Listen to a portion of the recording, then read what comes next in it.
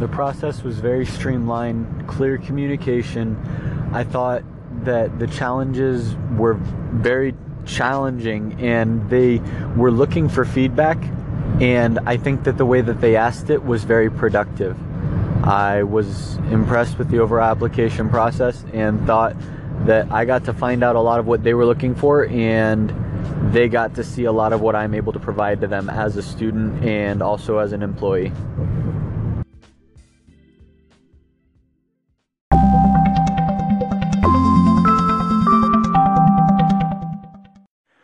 This is 365 Tech by Sweets. Today is Thursday, not Thursday. Today's Wednesday, December 20th, 2017. Today we're going to talk about Google shifting their search engine prioritization from desktop to mobile-based.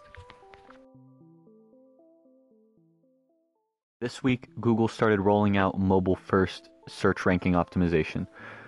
This is prioritizing certain sites who are optimized for mobile. The reason being that the majority of searches that happen on Google are now happening on mobile. So the results from these searches should also be able to be optimized for mobile. For web developers and webmasters, be sure that you're considering mobile and making all of your sites mobile responsive. Otherwise, they're going to start to be prioritized lower than other sites on all Google searches. The rollout is not fully it's not fully rolled out yet. They will continue to do it through 2018 though. So it is coming, and it is not debatable whether or not the world wants mobile. The world does, so we need to build for it. This makes me think about where we're headed. Like, dang, it really stinks for the developers who went and built out websites trying to optimize them for web, and now they might have to go and build out an entire separate thing for mobile.